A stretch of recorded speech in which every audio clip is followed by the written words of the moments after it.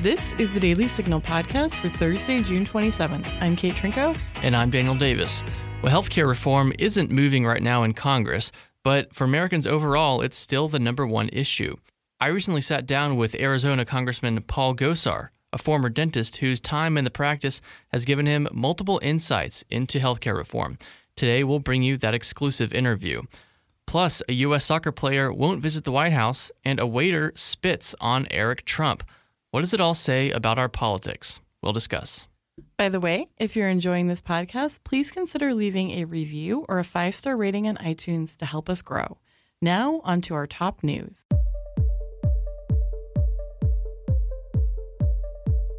President Donald Trump told Fox Business in an interview that he sees several top social media companies as being biased toward the right and suggested that a lawsuit might be the answer. They were for Clinton and for Trump. Well, somebody at Google said they don't want what happened in 2016 to happen in 2020. They don't want it to happen again, right? Is that what you're referring to? Let me tell you, they're trying to rig the election. That's what we should be looking at, not the witch hunt, the phony witch hunt, which has proven zero. Not even a phone call. This is the greatest political disgrace in history. And you know it. I don't have to talk to you about it. You know it. I'm telling you, you picked it up so early. I did. Got it so early. And I told my viewers. That's why I'm talking to you early in the morning. Thank you, Mr. President. Is what technology companies are doing, what they did to you, is that legal?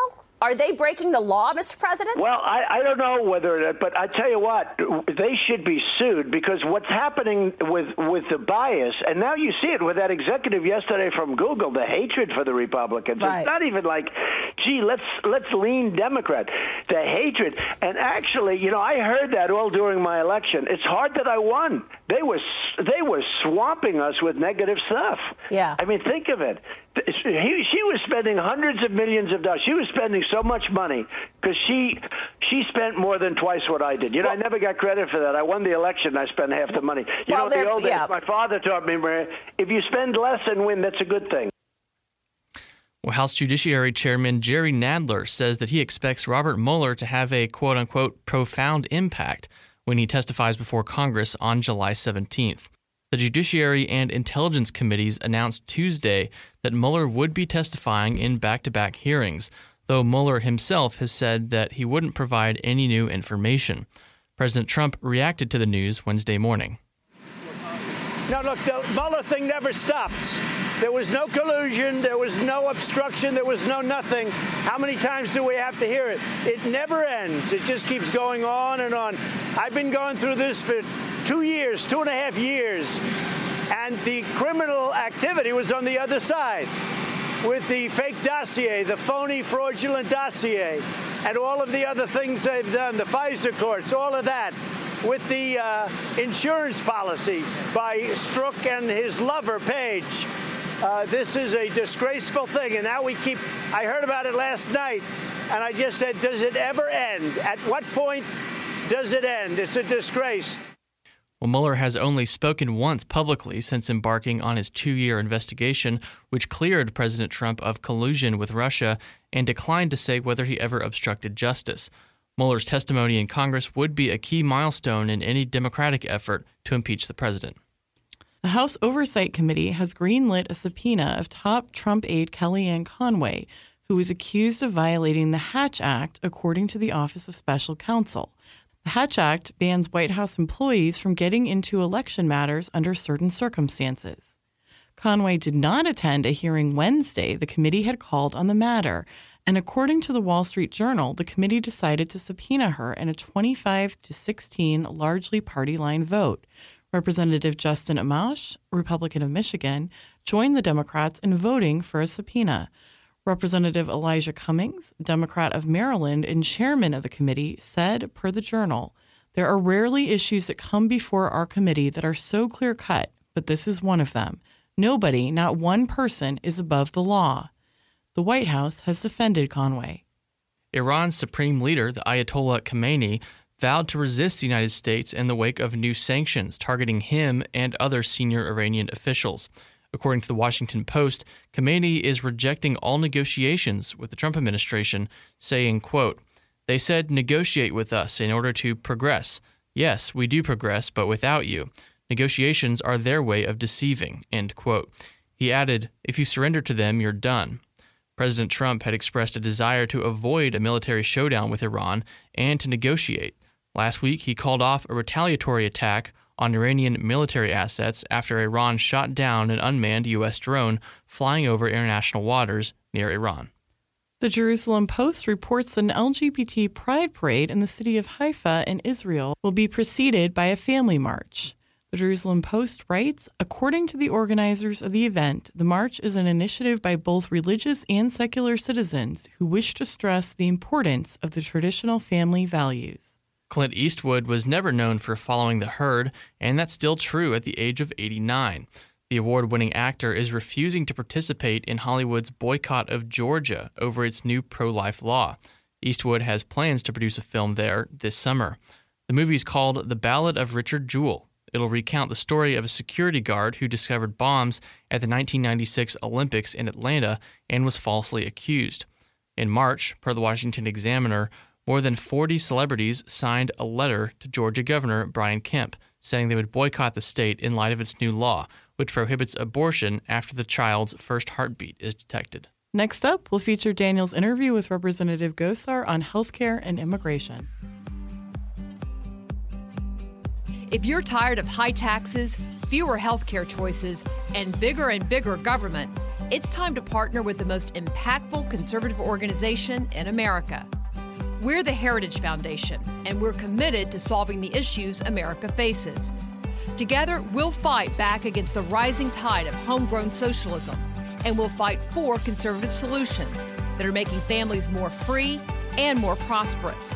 But we can't do it without you. Please join us at heritage.org.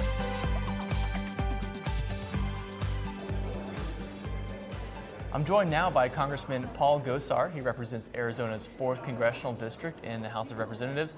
Congressman, thanks so much for joining us. Thanks for having me on, Daniel. So you've been in Congress for several years now, but before that you had a long career actually as a dentist, yes, which, you know, I love it when members of Congress spend a whole career doing something else that really weighs in on their political life. So I just wanted to ask you, how does being a dentist affect the way you approach healthcare as a major issue that you work on? Well, first of all, I think that our framers really wanted people from different walks of life with different life experiences to get involved. And that, you know, I may have a blindness in one area, somebody might not, as an attorney. Yeah. And so the very best of the best ideas come to the surface.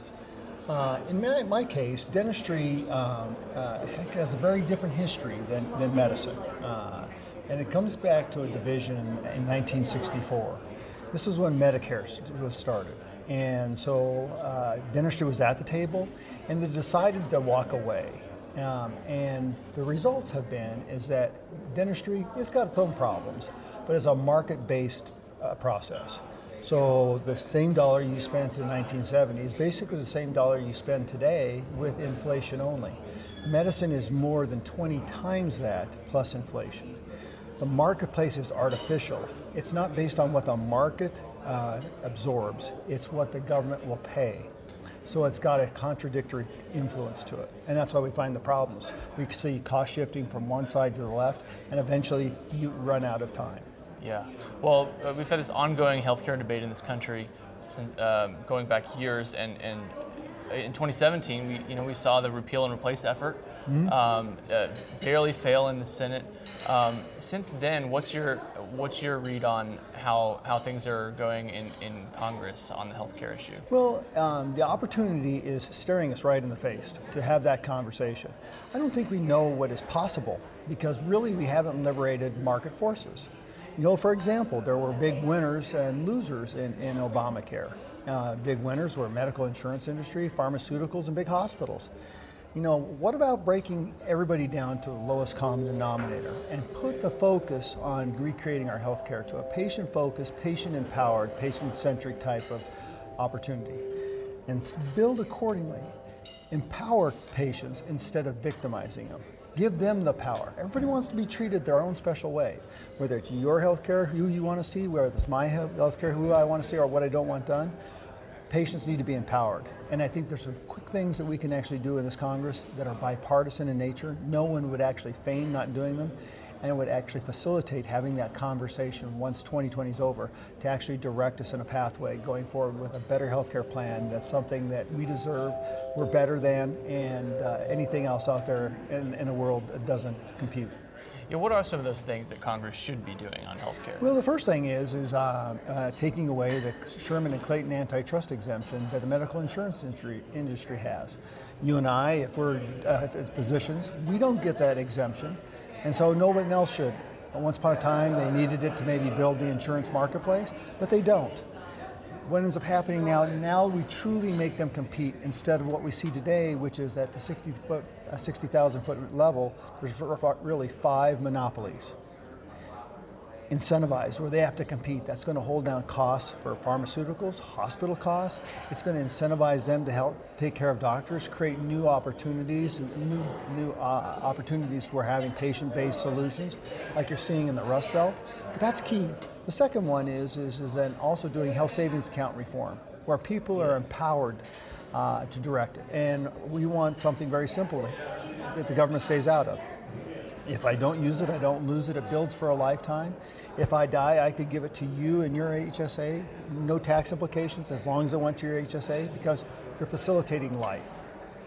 These are all opportunities that you can reset the stage because the marketplace will start to evolve. So as you tear down the antitrust, making more competition, you incentivize that financially for the individual.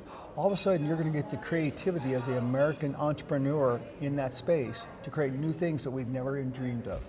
So when you're in Western Arizona and you talk to your constituents about this, what are their main concerns and what do they want to see? They have bought into the dream. You know, I've got a lot of veterans. You know, we've tried to do everything we possibly can for veterans, but the Veterans Administration is such an unwieldy bureaucracy that it doesn't turn. And so the real magic here is empowering our veterans. They're going to be our spearhead, breaking that trajectory and empowering them to direct their own health care.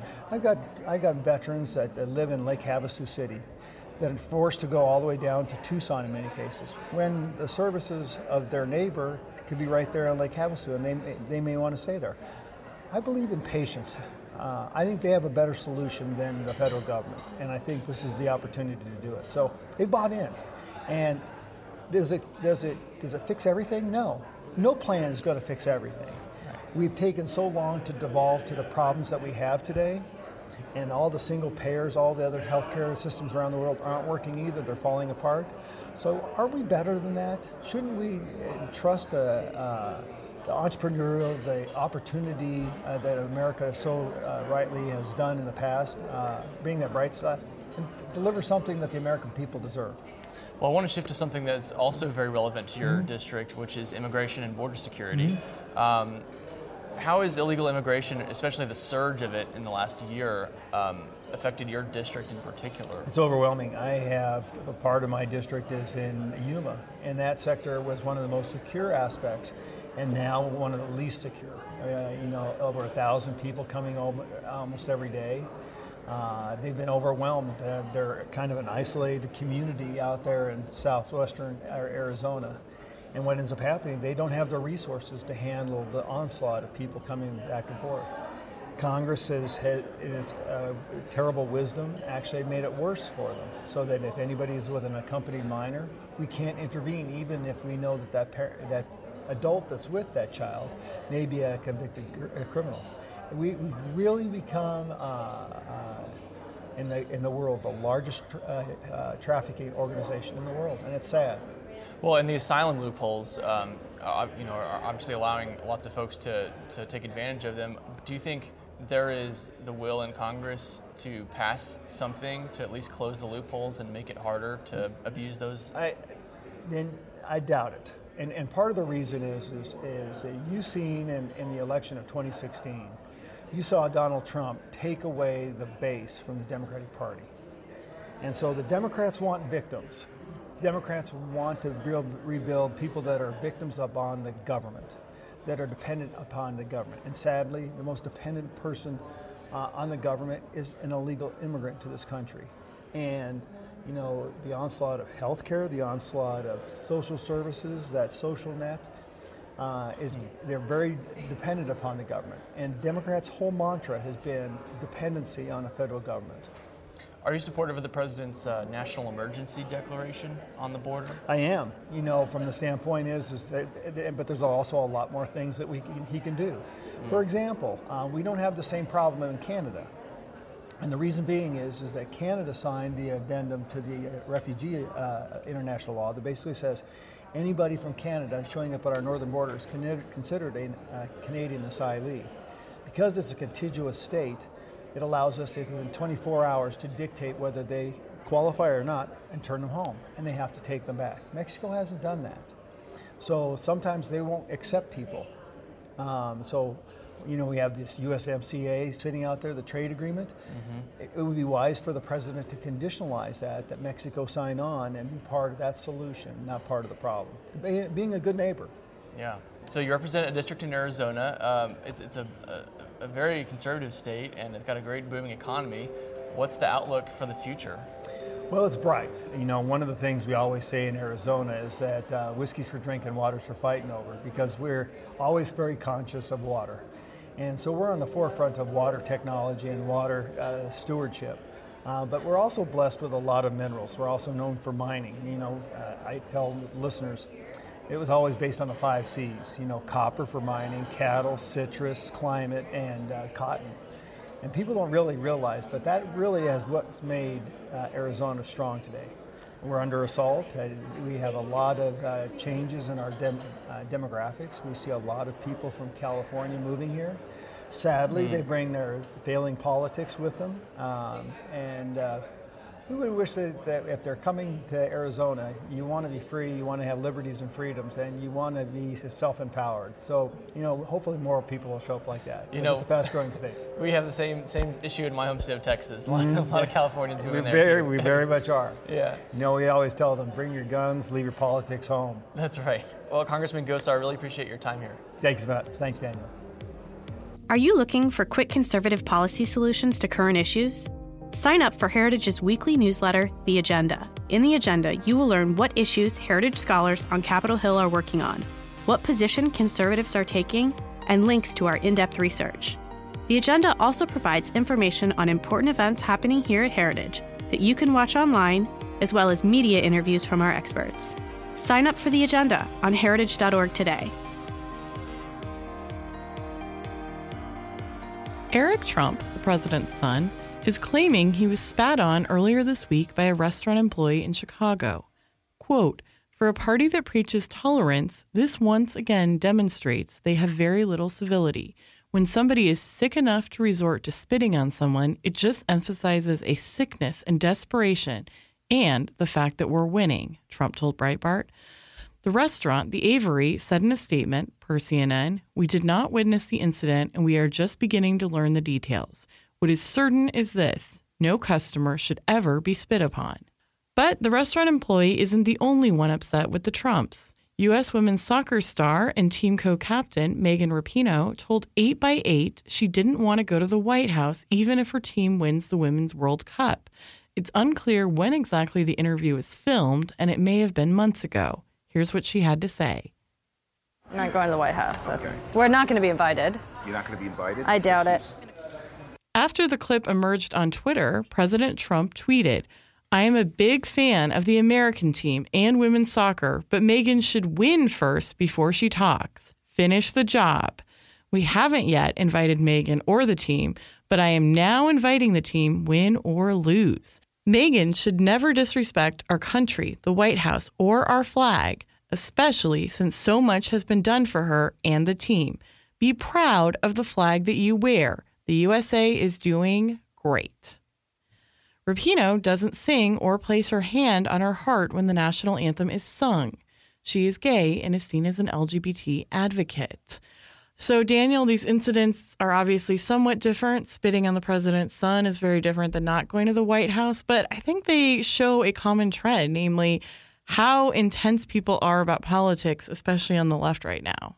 Yeah, and it's a trend that we've seen earlier as well. I remember Ted Cruz last year was hounded at a restaurant with his wife, and they were going to leave, but then the restaurant, got rid of the protesters. Sarah Huckabee Sanders was actually asked to leave a restaurant in Virginia by the people who ran the restaurant because of her political activity.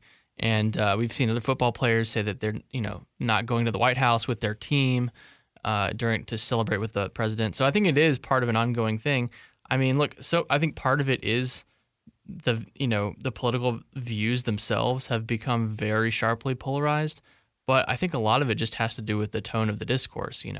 I mean, certain things that President Obama even advocated a few years ago. I saw on Twitter, like in 2014, in an interview with ABC, he was talking about stopping migrants at the border and sending them back, saying that kids, we need to send a message not to have kids sent to the border. Well, that's the same exact policy that Trump and border security are affecting, but for some reason when Trump does it, it's just beyond the pale. And I think that has to do with the issue of a bad faith, lack of trust, and general tone, which just inflames everything. Absolutely. And the other thing that I was thinking about this, and this involves several leaps of the imagination because I would never play sports, much less well. But if I had been invited to the White House for winning a sports game when President Obama was in office, obviously I vehemently disagreed with him on abortion. I felt that he, was certainly promoting policies that led to the death of, millions of innocent children. And I was thinking, I feel like I would go because I don't think he's doing it consciously. Now, I might want to have the courage to say something about being pro-life when I was there.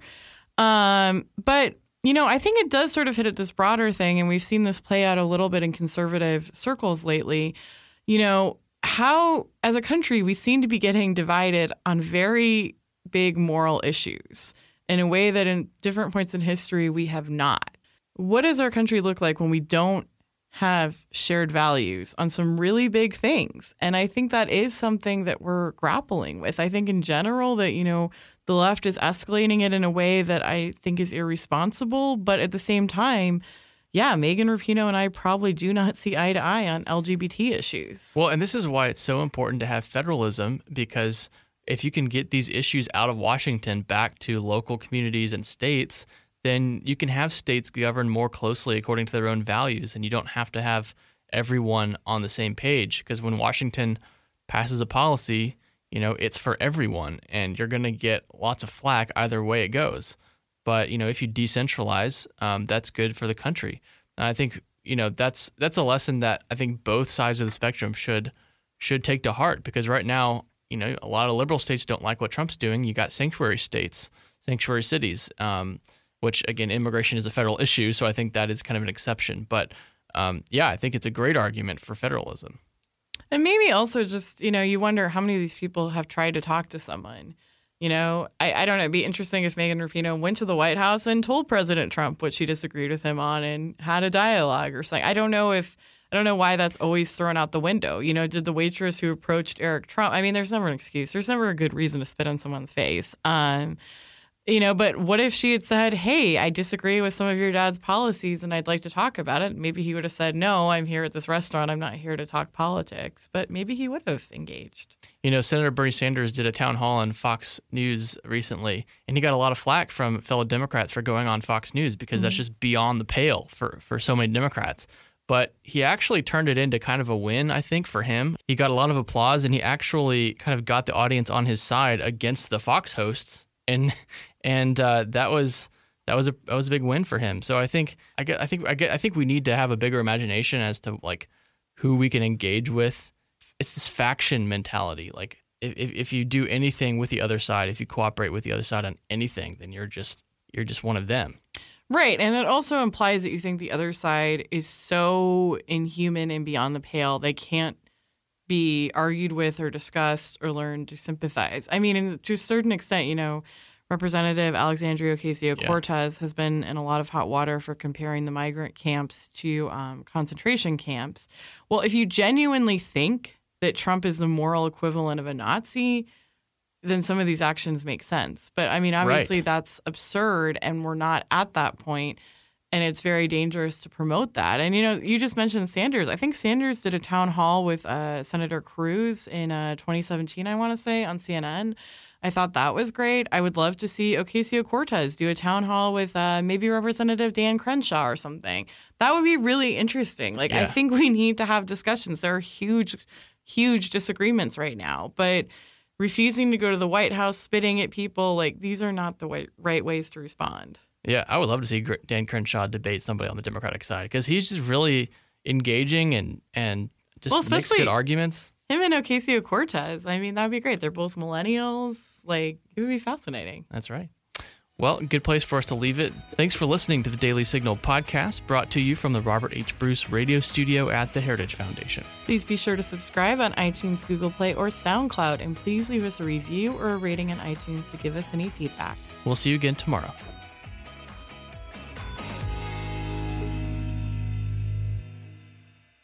You've been listening to the Daily Signal podcast, executive produced by Kate Trinko and Daniel Davis. Sound design by Michael Gooden, Lauren Evans, and Thalia Rampersad. For more information, visit dailysignal.com.